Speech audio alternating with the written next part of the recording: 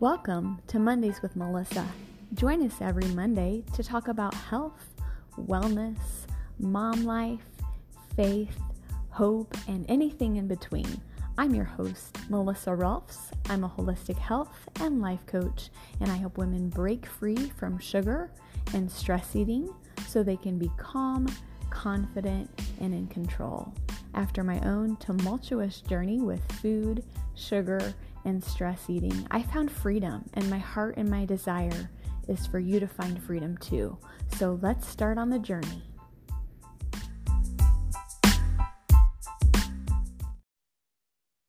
Hello, and welcome to Mondays with Melissa. I'm so excited that you're here. So excited to be here. And I thought it would be relevant while we're still in the month of February. In fact, we just had Valentine's Day yesterday to talk about love. And so far we've covered self-love. And last week I covered love and relationships. And this week I want to talk about loving our kids, and something that I've learned on my journey of being a parent. I do not profess to be an expert by any sort of the means. I feel like parenting has been an extremely refining process. It's really changed me for the better, and it's just been a really interesting journey. And I just wanted to be transparent today and share something that I wrestled with a lot in the beginning of my motherhood journey, and something that I think I have gotten better at. But I see a lot of parents and children having this dynamic. So just kind of wanted to address it today. And so I want to talk about letting go of your expectations for your kids. I see a lot of parents who have maybe a vision of what their child will be like and how they'll act and what they'll do and what they'll wear and the sports and the activities. And I think the most visible way this comes up is in sports. If you have maybe a parent who was an athlete in a particular sport and really presses their kid to do that sport as well, even though the kid may not like it. I saw this in a friend of mine actually, and the parent was really active and involved in the sport. It was really important to them. And they really kind of put this pressure unknowingly on their child. And their child was like, I don't really like this. I like this sport better. So it worked out beautifully. But I think it's just really interesting that a lot of times we have this vision or this ideal or this expectation of what our kids will be like. And they may not be that. And we need to be okay with that, because we need to accept them for who they are and how they're made. And I know for me, like, I am a girly girl, you guys. I like do the hair, the makeup, the jewelry. You can see my earrings if you're on YouTube. I've got the bracelet. Like I do this. This is my day. I was in a sorority. Like I just am very much a girly girl. It's who I've been. Now our daughter would say she's a little bit more of a tomboy.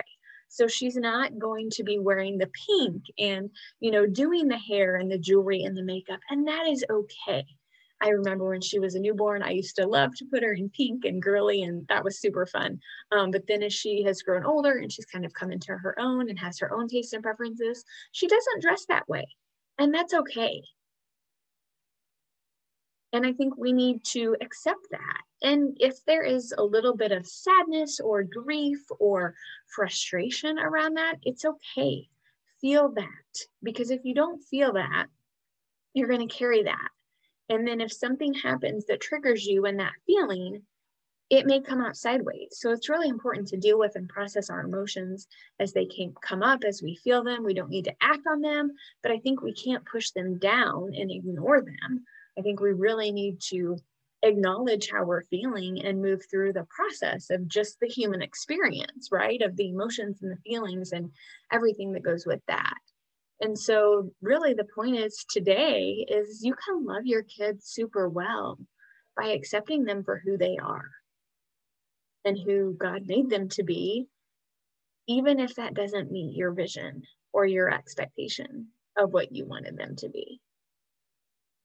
Now, granted, my kids are still younger. They're still at our home. I don't know what it's like to have older kids and have these type of conversations. So this conversation is also probably pertinent and relevant to the season of life that you're in. So for me, I'm speaking to parents who have younger children at home and they're still raising them and they're still able to speak into their lives. But I think regardless, the best thing we can do for anybody is accept them, regardless of whether they're meeting our expectation or not. And hear them and listen to them and honor them. And so if you find yourself feeling frustrated with your kids because they're not doing what you think they should do or what they want to do, and there's a difference here, granted, we have issues with chores at our house. I'm not talking about that, but I'm talking about character and really focusing on what matters. So for me, I've had to let go of the fact that, my daughter probably won't wear a dress every day. That's okay. I don't really want to wear a dress every day either, if I'm honest. So I think it's having a healthy appreciation for who you are as a parent and having a healthy appreciation for your children and who they are as children, and know that their likes and taste and preferences may not be the same as yours. And that's okay.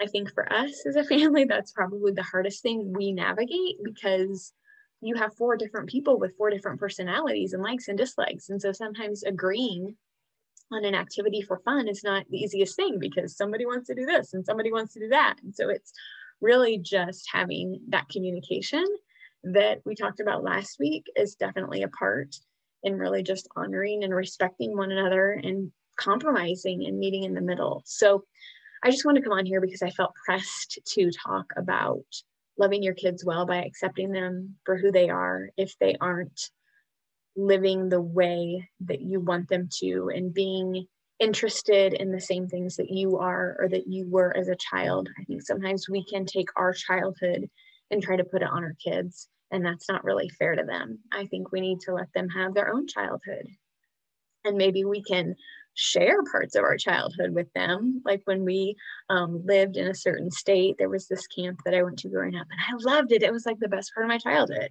And we lived in that near the camp, and our children went and they didn't like it. And yeah, it was disappointing. And it was kind of like, oh, really? You didn't like it? But it's okay, because they're not me and I'm not them. And I can't expect them to be me. And I just don't think that that's fair. So that's what I came on here today to say on this Monday with Melissa, was just how to love your kids well by accepting them for who they are and the way that they're made, and not putting your expectations on them.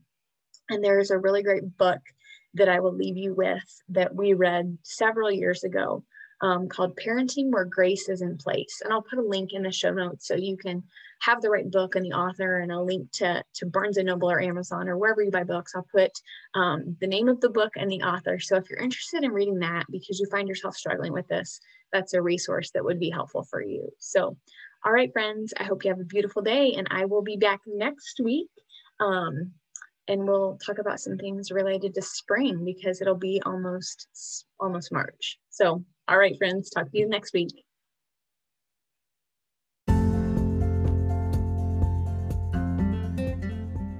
Hello there. As you may know from part of my story, I am a recovering sugar addict. And that's not really pretty to say, but as we all know, sugar is legal. It's thrown out at parades, it's given out in churches, at schools, and most everywhere people congregate. So it was an easy addiction for me to fall into. If you find yourself craving sugar, needing sugar, thinking about sugar, maybe you want to break free from your relationship with sugar, this is an invitation to you. Please join my upcoming workshop, How and Why to Break Free from the Sugar Habit. I will put a link in the show notes for you to register to join us. Be sure to come, because I'm going to share 10 tips that you can walk away with the day of the workshop to start finding freedom from sugar today. So I hope you'll join us. I'll see you there.